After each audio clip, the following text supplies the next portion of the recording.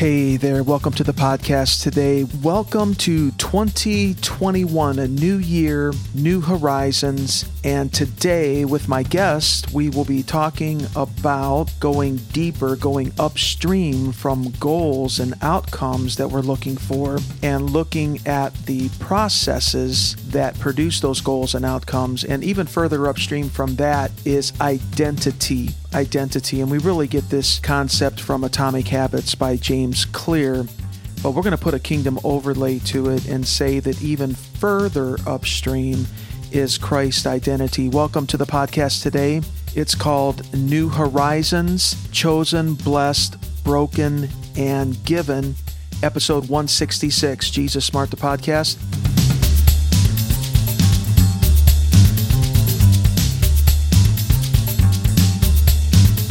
This is Brian Del Turco, and I have a good friend on the podcast today, a friend of the podcast and a personal friend, Matt Rains, a pastor. He works in community development, drug rehabilitation. He's a great ideator and conversationalist, a California transplant into the American Midwest. We're really glad about that. You can catch the show notes page for this episode at jesussmart.com/chosen. Links, further resources, a few notes about today's episode.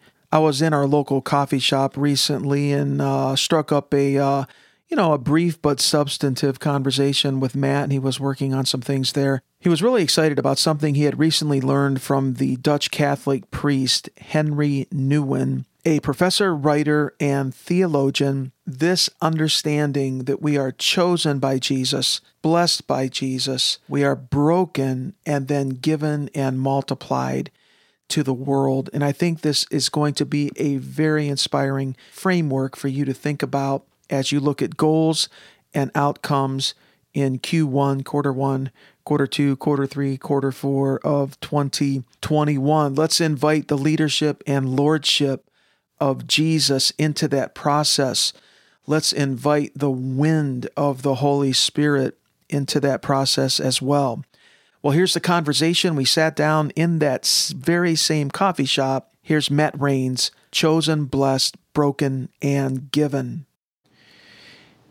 Hey there, we are sitting in a cafe, a coffee shop in Amherst, Ohio, Sandstone Center of the planet, with my good friend, Matt Rains. How are you doing, Matt? We're out of 2020. How do you feel?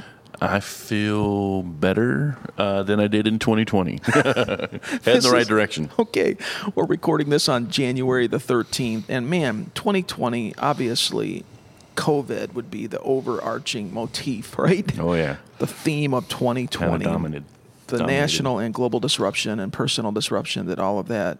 And of course, we're still dealing with that. We've had massive economic interruption. We had a very ugly and pervasive political season in 2020.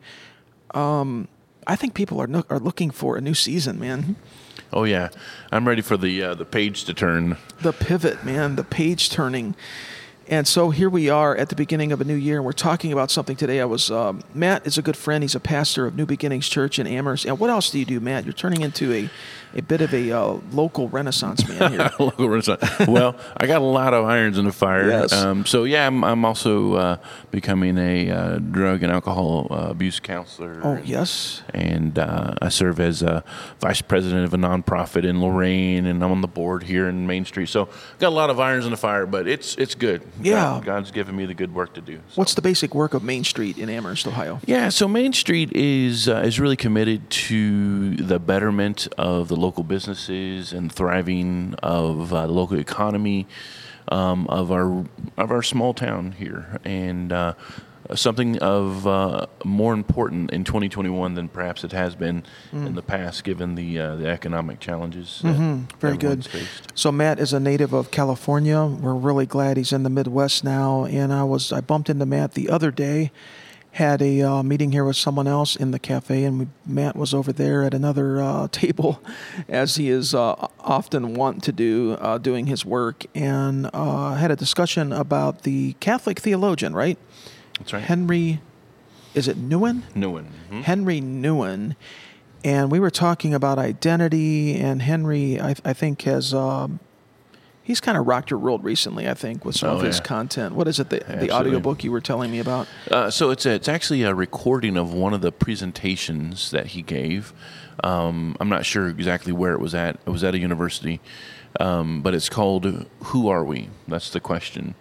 And in the presentation, he seeks to answer that question.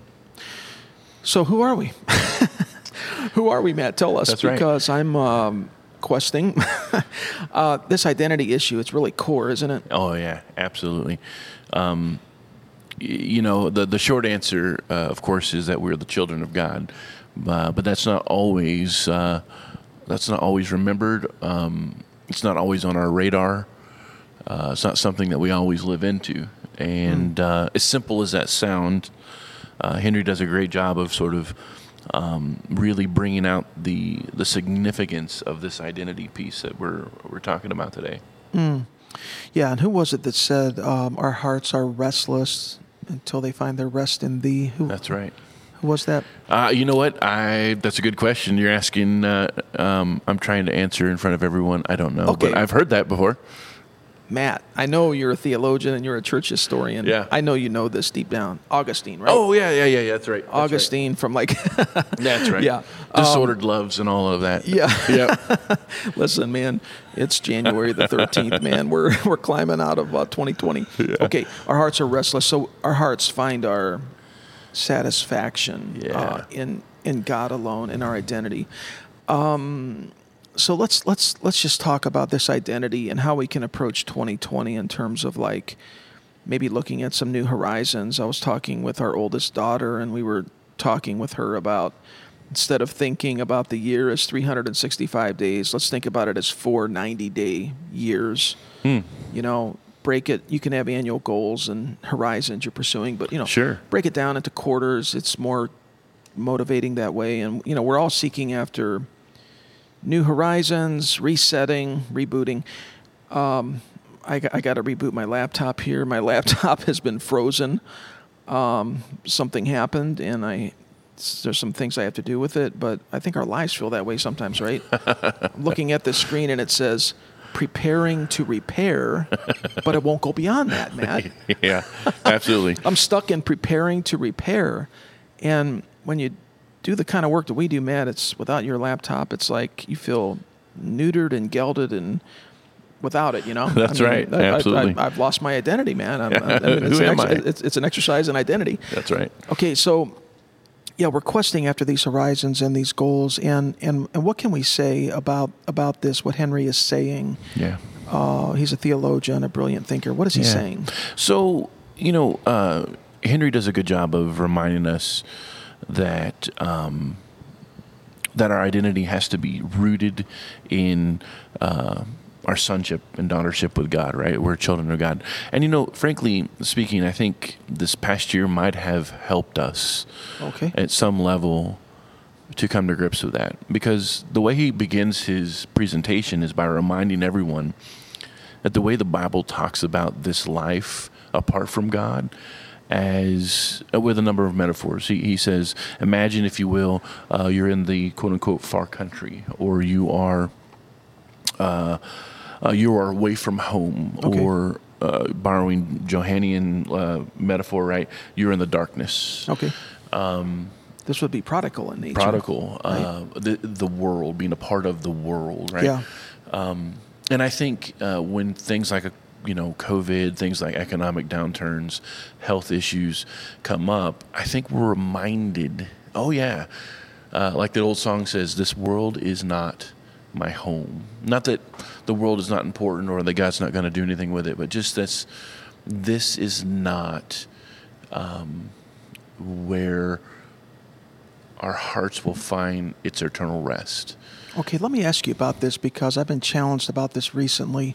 I actually saw a message recently online. I didn't watch it, but I saw it, that it was, all the online church services, and the message was titled something like, "We're not home yet." And I understand it. Mm-hmm. I'm also thinking of the hymn, "This is my Father's world." That's you know, I'm thinking of Psalms 24:1, "The earth is the Lord's and the fullness thereof, That's and right. those who dwell therein." I'm thinking of scriptures like, "The righteous will be uprooted from the land, but the righteous will remain in it." In what sense? Yeah. Because this idea that we're going to heaven someday, and there's some kind of a permanent state, Mm-hmm. like John Eldridge talks about, some kind of a hybrid of like an eternal church service and a rest home all together in one experience. And, I'm not sure how alluring that is or attractive that is. I don't think we're coded for that No. forever.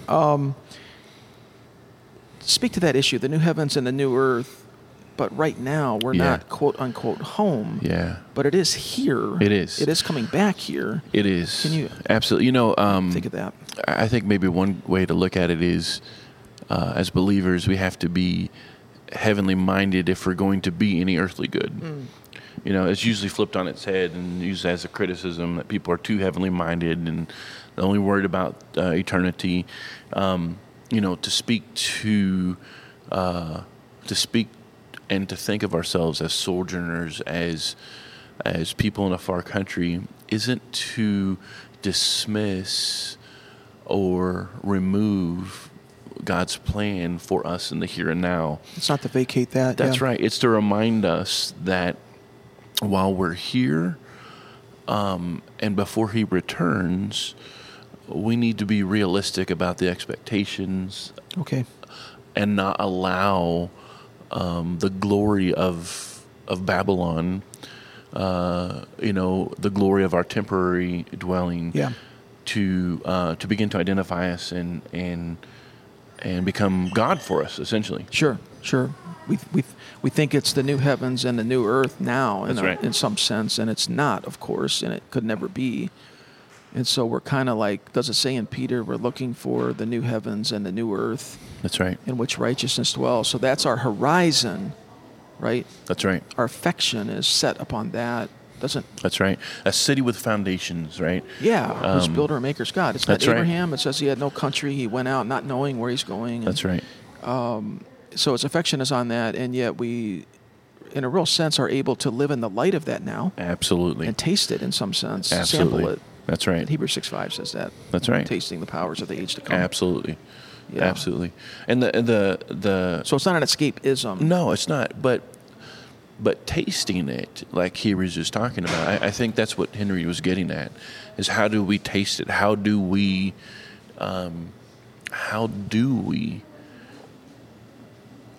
live as we ought Yeah. in this place that isn't finished yet, Yes. in this place that's under construction, Yeah. right? We're almost like the future is sort of now in our hearts. That's right. We're almost like representative of what's coming. Absolutely. And we're a witness of that, the King and his kingdom. And I get kind of excited about that theme. I really do.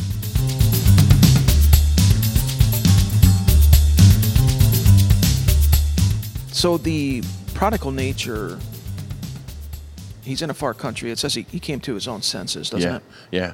And I think we have to come to our senses too, if we're going to understand the significance of what it means to be a child of God. Like, so often we fail to recognize that we begin to build our identity on things that are other than God. The American, not just American, just really the Western. Any country can do it. Western Yeah. philosophical thought and everything. We build our identity on the things that we acquire, our jobs, Yeah. our families, our position, our economy, our ability to affect change.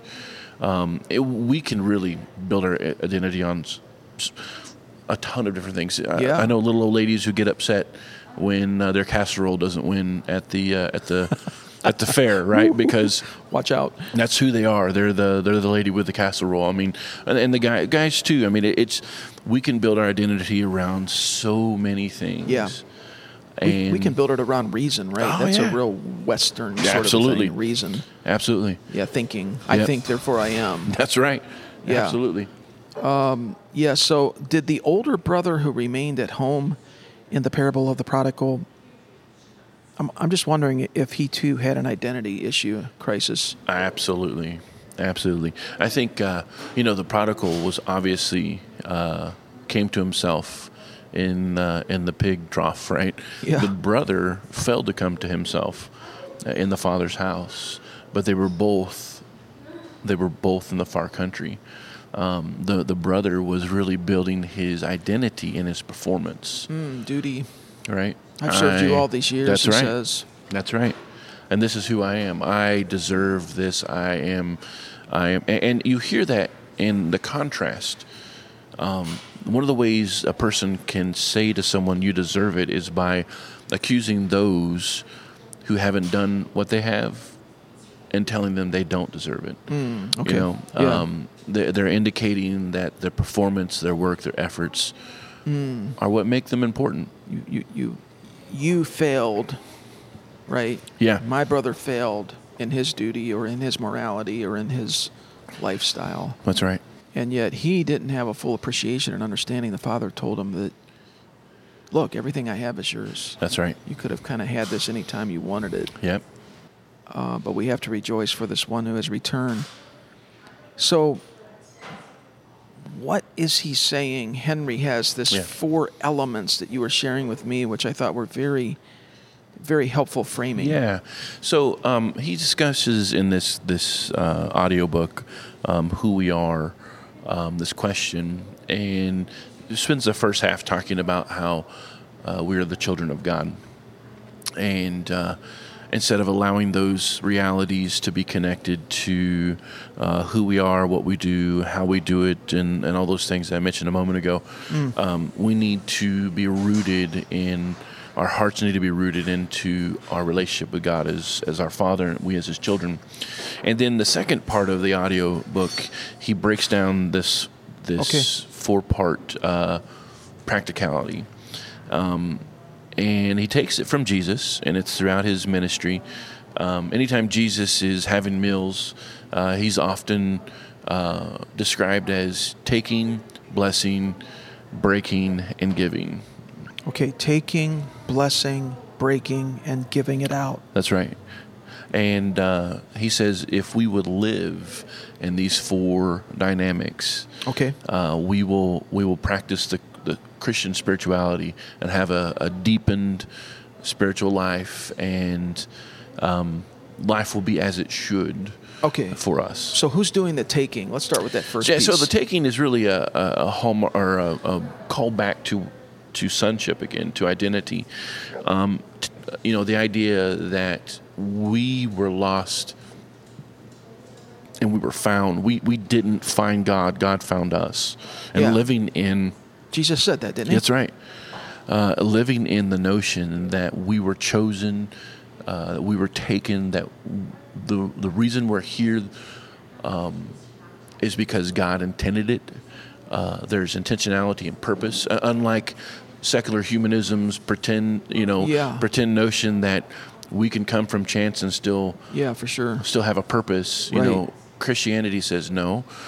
You were known before you were born. God knew you. The days of your life were ordained in His blood. I mean, all this language to say that we are intentional children of God. Chosen, taken. So Jesus said, "You've not chosen me; I've chosen you." We tend to use the language, "Have you made a personal decision for Christ?" That's right. And make that decision now. And I guess you do make a decision to follow Christ. You count the cost and you make that decision. But upstream from that is His decision. That's right. To choose you so that you can make that decision, right? That's right. And that it is effectual when you make that decision. Absolutely. So Jesus has redeemed us. That's a purchasing term, isn't it? Absolutely. Economic term, if you will. He paid a price to purchase us. That is sort of a taking. We now belong to Him. Absolutely. So that's the sense of taking. And if we live in that, then we live in this notion that I am a child of God before anything else. Yes. I was thought I'm wanted. I'm wanted. I was thought of before I came here. Yeah. Not an accident. Not an accident. And it also reminds us that the things that we go through in life aren't a surprise to God. Sure. And, that they are they are father filtered. Father filtered. They Yeah. got to go through him. Yeah. He's either designed it or he's allowed it. He's still sovereign. He's still That's right. watching over and caring. Nothing is out of control. Yes. Nothing is out of control. Yeah, not with God. Mm-mm. It may seem like chaos, but the interesting thing about chaos theory, I'm just in kindergarten about chaos theory, but hidden within chaos are designs and patterns in chaos theory. And if you know how to insert variables into the chaos, it draws out the patterns and the design. We have a part to play in that with God. Absolutely. Something like that. We've been talking a little bit about that. Probably, Lord willing, try to talk more about it. So it's the Lord doing the taking. And then the second element is blessing. Blessing, right? So obviously Jesus would bless the bread before he would pass it out. And Henry says, this is also indicative of Jesus. When Jesus was baptized, we have this declaration from his Father, this is my beloved, right? This is who I'm well pleased. Right. And which means that when we see ourselves, we are to see ourselves as the beloved children of God. 1 John draws this out. We are like Jesus here. Yeah. Right? In other words, we walk around. What is that verse in 1 John? 1 John. Yeah. As he is. As he is, so are we. So are we in this world, right? That's right. Yes. It's a powerful thing. Profound statement. It is. It means that we get to walk around with the moniker or the endowment of a blessing from God that says, "You are my beloved child." Moniker, I like that. What is moniker, like naming or speaking over, right? Absolutely. So it's an identity statement when Jesus is baptized, right? This is my beloved Son. That's right. In whom I'm well pleased. That's an identity statement. That's right. That's right. So not only are you planned for, and nothing is showing up unexpected, and God has a plan for you because we're taken, we're also blessed. And our job then is to remind other believers that they're the beloved of God. And frankly, Brian, I don't think we do that as much as we should. Okay. I feel like there's room to grow in my Christian practice and really practices of others. Just reminding people, you're the beloved of God. You're the beloved of God. You're the beloved of God. Because I guarantee you, the world is telling them there's something else. Right? Well, it sure was that for Jesus, because the next thing we see, he goes into the wilderness, and the big thing he's presented with is, if you are the Son of God, then do this.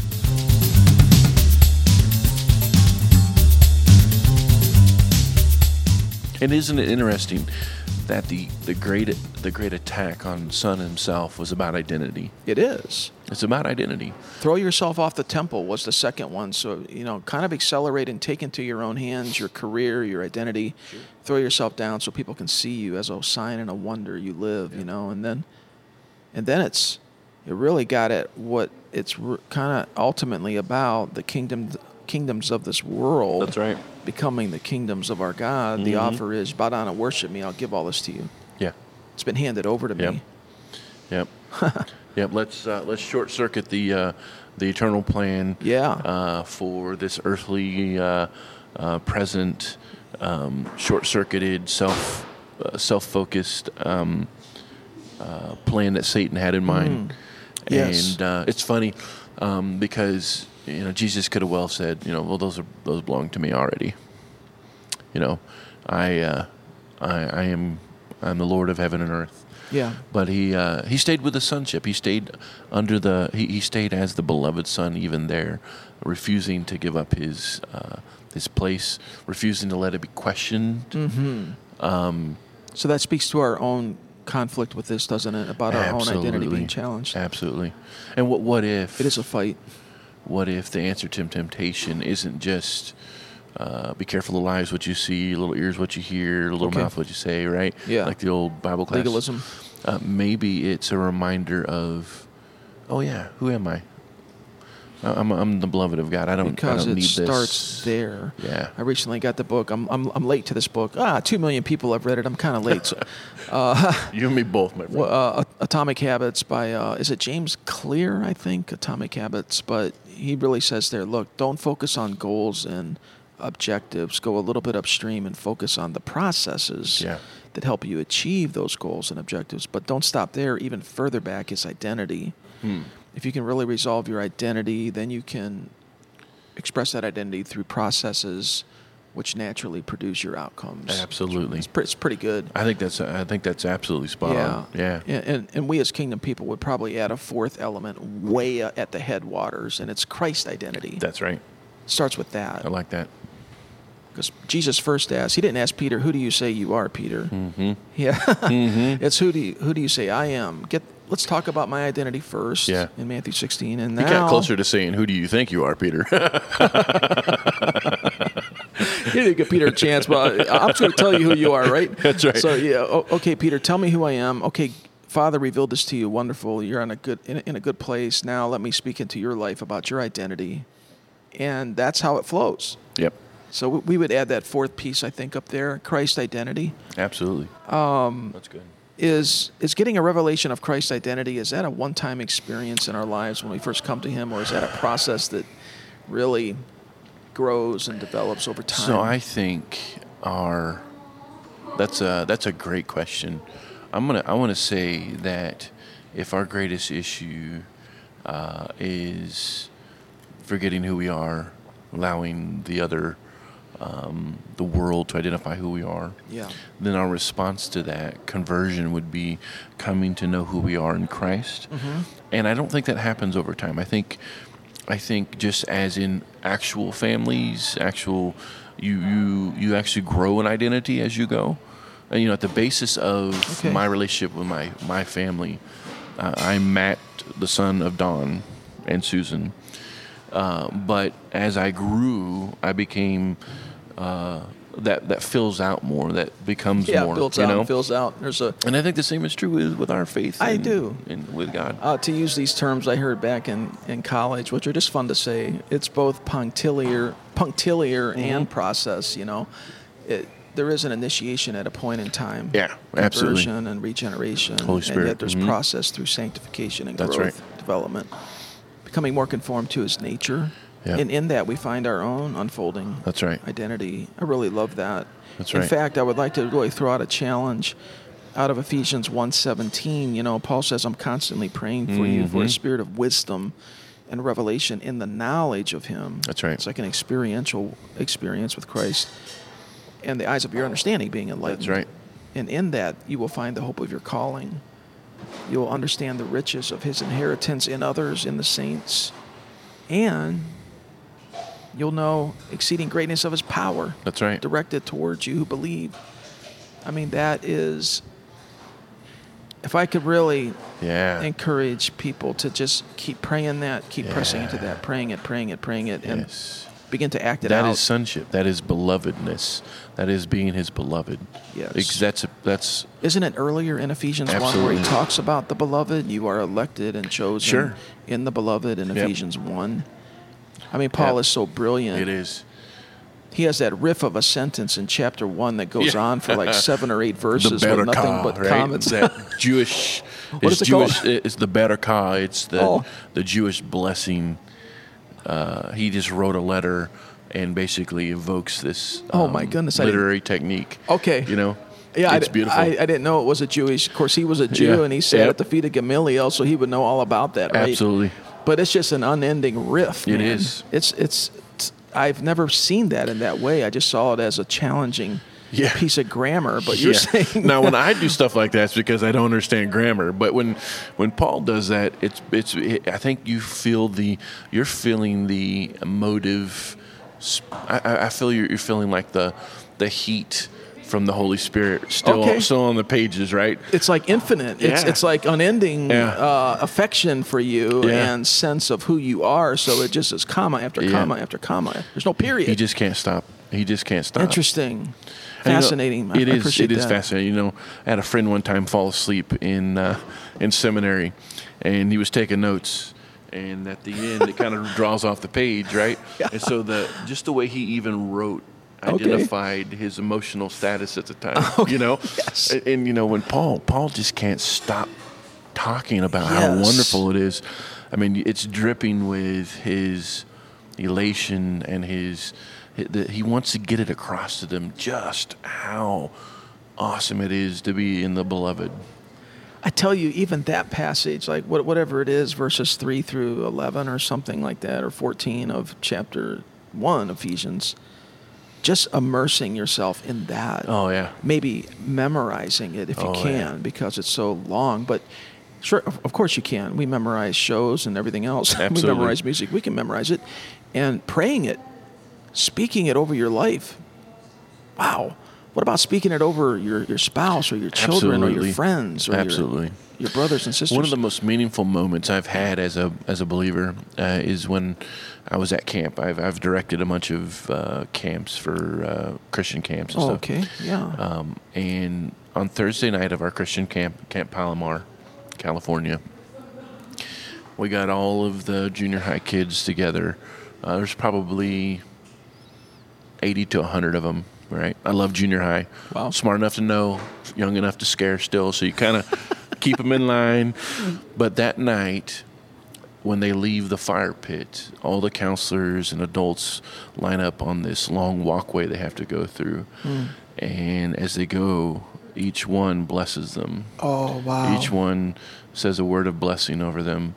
And it is That's a powerful awesome. moment. That is awesome. Just It's a layer powerful upon moment. layer of here's how I see you, affection for you, blessing right. for you. That's right. I've seen charismatic expressions of that. They call a fire tunnel. Oh, wow. You know, That's where you go through this gauntlet, and it's nothing but just it's really similar. Yeah. It's speaking over and It is. declaring It's and beautiful. laying hands on and praying and blessing and kind of like a B12 shot. Wow. But you know, if we could live like that, we would have all of our emotional resources, mental resources, and spiritual resources for life. They're there. It's in it. It's there. Okay, I love this because in Ephesians 1, the great Greek scholar Wuest from Moody, we probably wouldn't agree with all of his theology. Sure. But we can rely upon his exegesis and Yeah. his Greek. He says that when it says, pray a spirit of wisdom and revelation in the knowledge of Christ, it's an experiential knowledge. It's epinosis, which is an intense, deep, experiential Under the knowledge in this skin. context. And but there's a locative nature to it. It's like within the sphere of our relational knowledge of Christ That's right. is everything else. Yeah. Well, Paul says the same thing in Corinthians, right? He Okay. says, Jesus, the knowledge of God and the wisdom of God. Yeah. Right? Same situation. It's not the knowledge about Jesus that he was the Son of God. That's good. That's doctrine. It's knowing Knowing him. and knowing that we are Jesus on earth. You This know? expanding We are as he sphere. is. Yeah. This relational sphere Yep. of experiential knowledge The of reservoir that is there for us Christ. And everything is in it. is everything we need.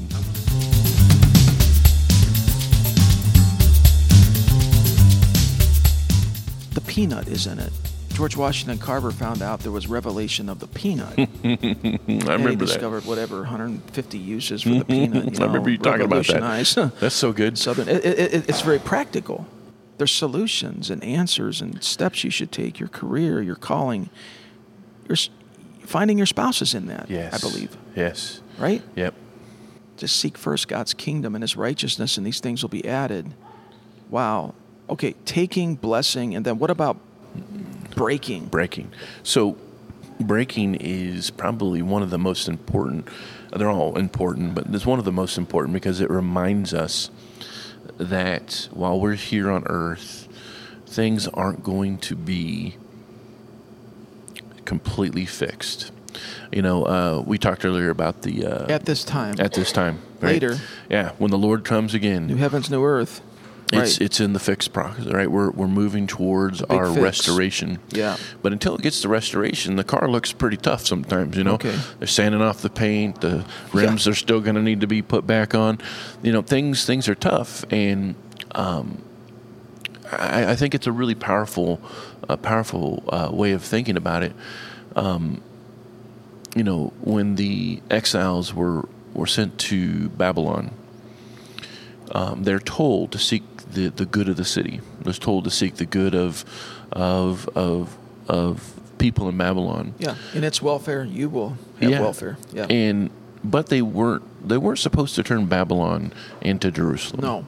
So they were going to have God. They were going to be able to have intimacy with God. They were going to be able to have love and relationships with each other. Continue to be faithful to God. God continue to be faithful to them. But they wouldn't have things as it should be for a while. And that is the nature of life today. It's why we have pandemics. It's the reason there's all the conflict in the world, and in our health and everything else. And you know, a lot of times the urge of Christianity is to fix it. And there are just things in life that we're not going to be able to fix right now. So what do we do with it? If the only claim that Christianity can make is we'll fix all the problems, we'll fix everything is broke, we're going to be in a tough spot because it's not always going to work. Yeah.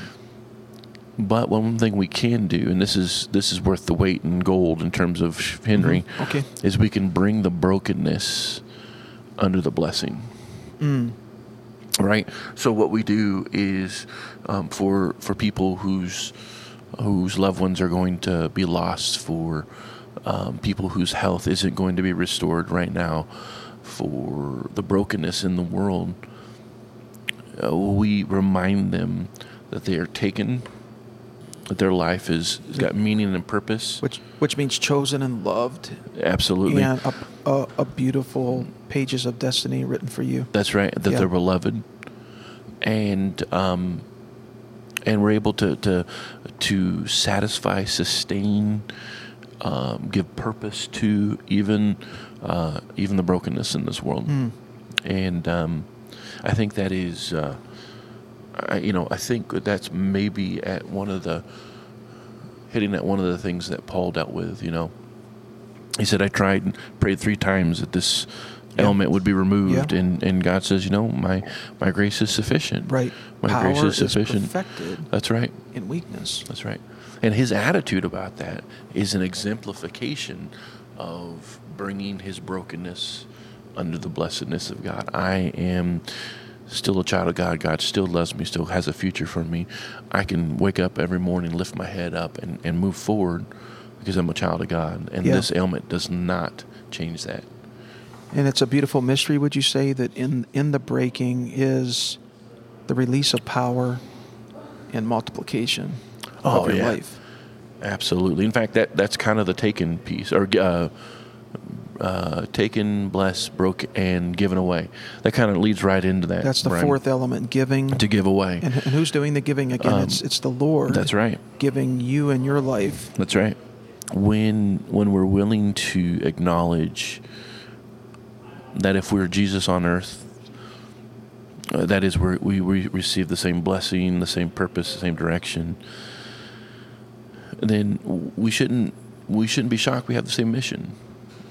And the same mission means that we give of ourselves for the betterment of the kingdom, right, for the betterment of the glory of God. Seek ye first the kingdom of God. It is still true. Yeah. And these things will be added to you. And so we give, for instance, in personal relationships. Yeah, how would that work practically? Right. Give me an example of... to be given away. Okay. In a personal relationship.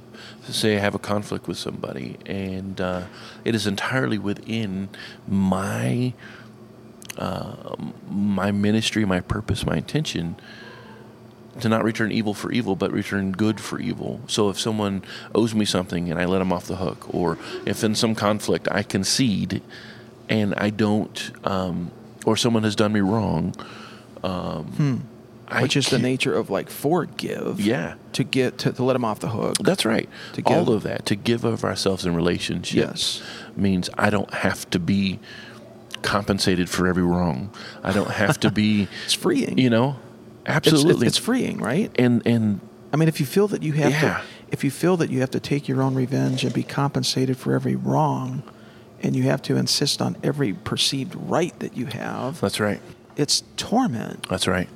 Because you won't be satisfied. It won't work out for you. Yeah. That You know way. who does that all the time? Toddlers. Toddlers do that all the time. They want compensation for absolutely everything wrong, and they want their way right away all the time. So they throw their little fits. Right. And I mean, it causes conflict and chaos in relationships, whether it's an employer-employee, whether it's marriage, whether it's your children. And what a time suck, Matt. Oh, man. Like the emotional and mental and even physical bandwidth that you have to give to that. Yeah. What are the opportunity costs? Yep. The energy and the affection that you could devote to that project or to some mission or building something, You know what I mean? Yep. It's just consuming. And how much of an advertisement is that for the Father's house? Not a good one. When you're out there and you're talking to people. Oh, if you do it. Yeah, if you do it right. Yeah. Like, I think our job is to go up to the prodigal son that's still hanging out in the fig trough and tell them a little bit about the Father's house. Remind them how nice the Father's house is. Yeah. Exemplify the satisfaction and the joy and the sustaining efforts that are ours in Christ. Yeah. I think there's a proverb that says it's a glory of a person to overlook a matter.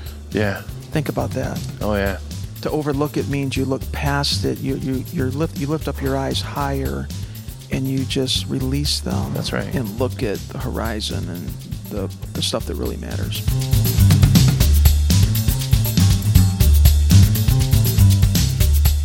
And that's a great way to show people and remind them that's different than the world. The world's going to insist on its compensation, and it's never satisfied. We can offer forgiveness and show them the satisfaction of having hearts that have found satisfaction in God. I mean, to overlook is such a empowerment principle because you're looking at the bigger picture. You're looking at a more positive horizon, and in that you're actually saying, "This isn't you anyway. Yeah. This is not the way I see you. Yeah. This is not you.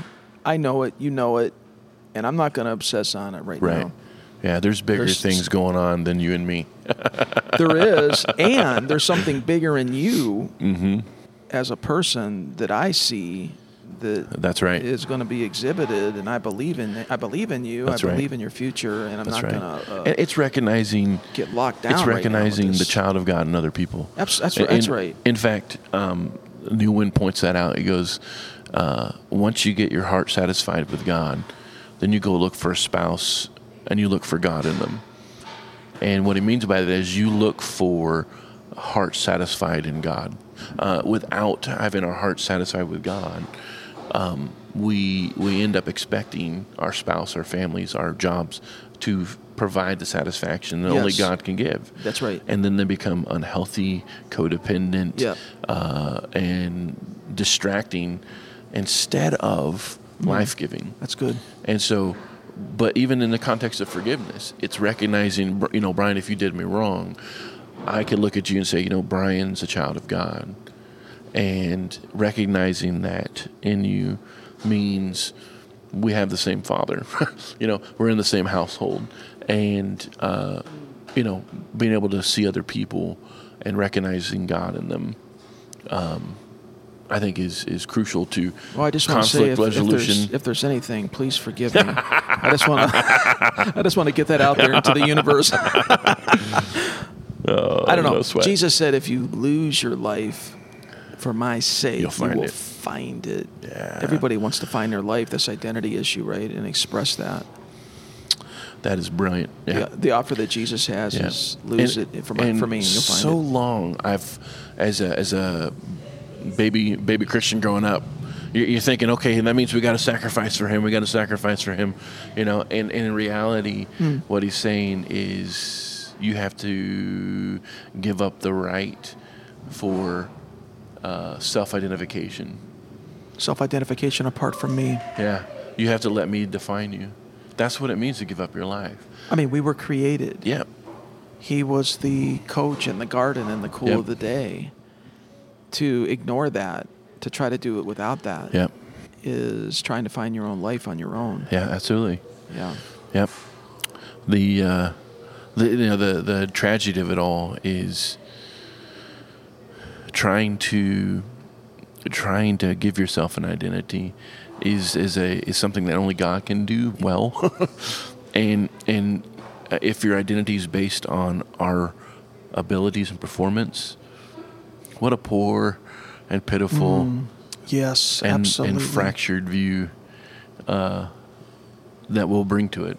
Yeah. A lot of opportunity cost there and a lot of time wasted. Oh, yeah. Time wasted. Trying to find yourself. Even like the older brother, time wasted. How many months or years was he in that attitude? Yep. Father says, it's all yours. It could have been, I really appreciate this, Matt. And I would just, as we all, I mean, I feel it. Do you feel it, Matt, in January? You feel like New Horizon thinking or, over the First horizon? Quarter, I like what you said earlier about the four.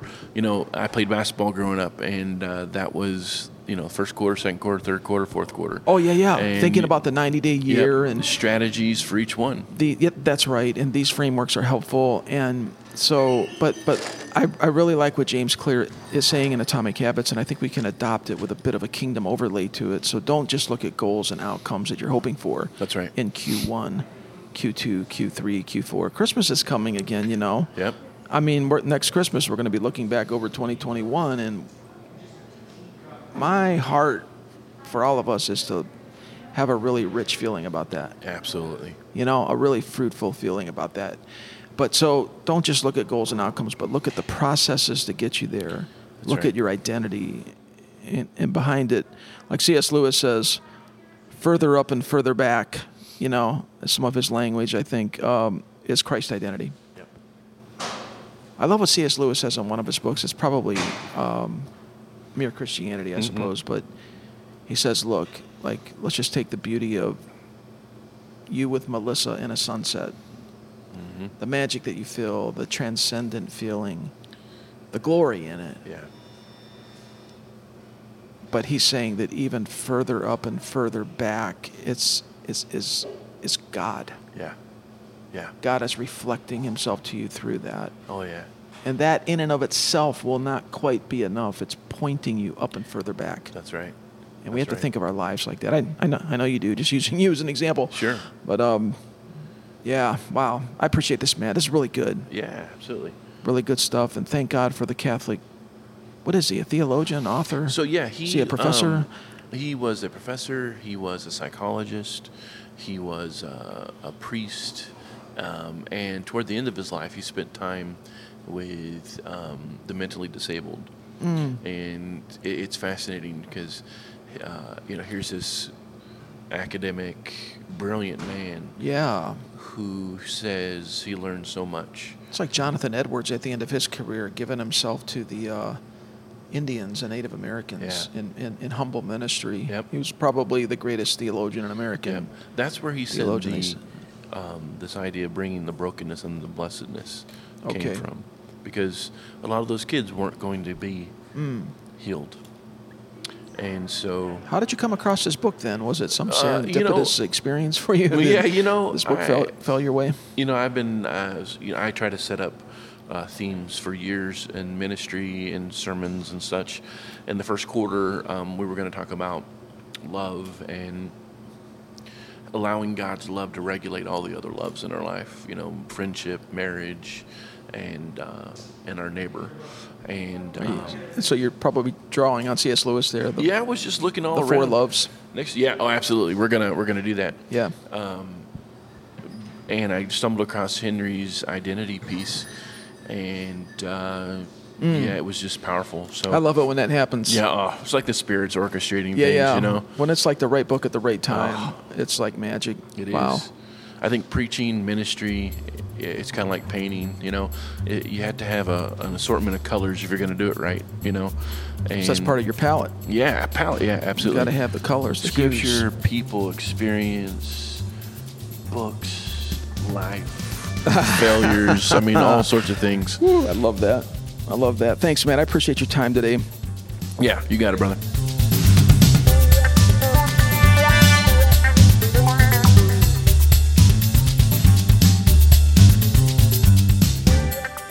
Well, you can explore the show notes page for this episode at jesussmart.com/chosen. I appreciate you, Matt. I appreciate who you are, who you're becoming, what you bring to the table, your influence in this world. Matt Rains.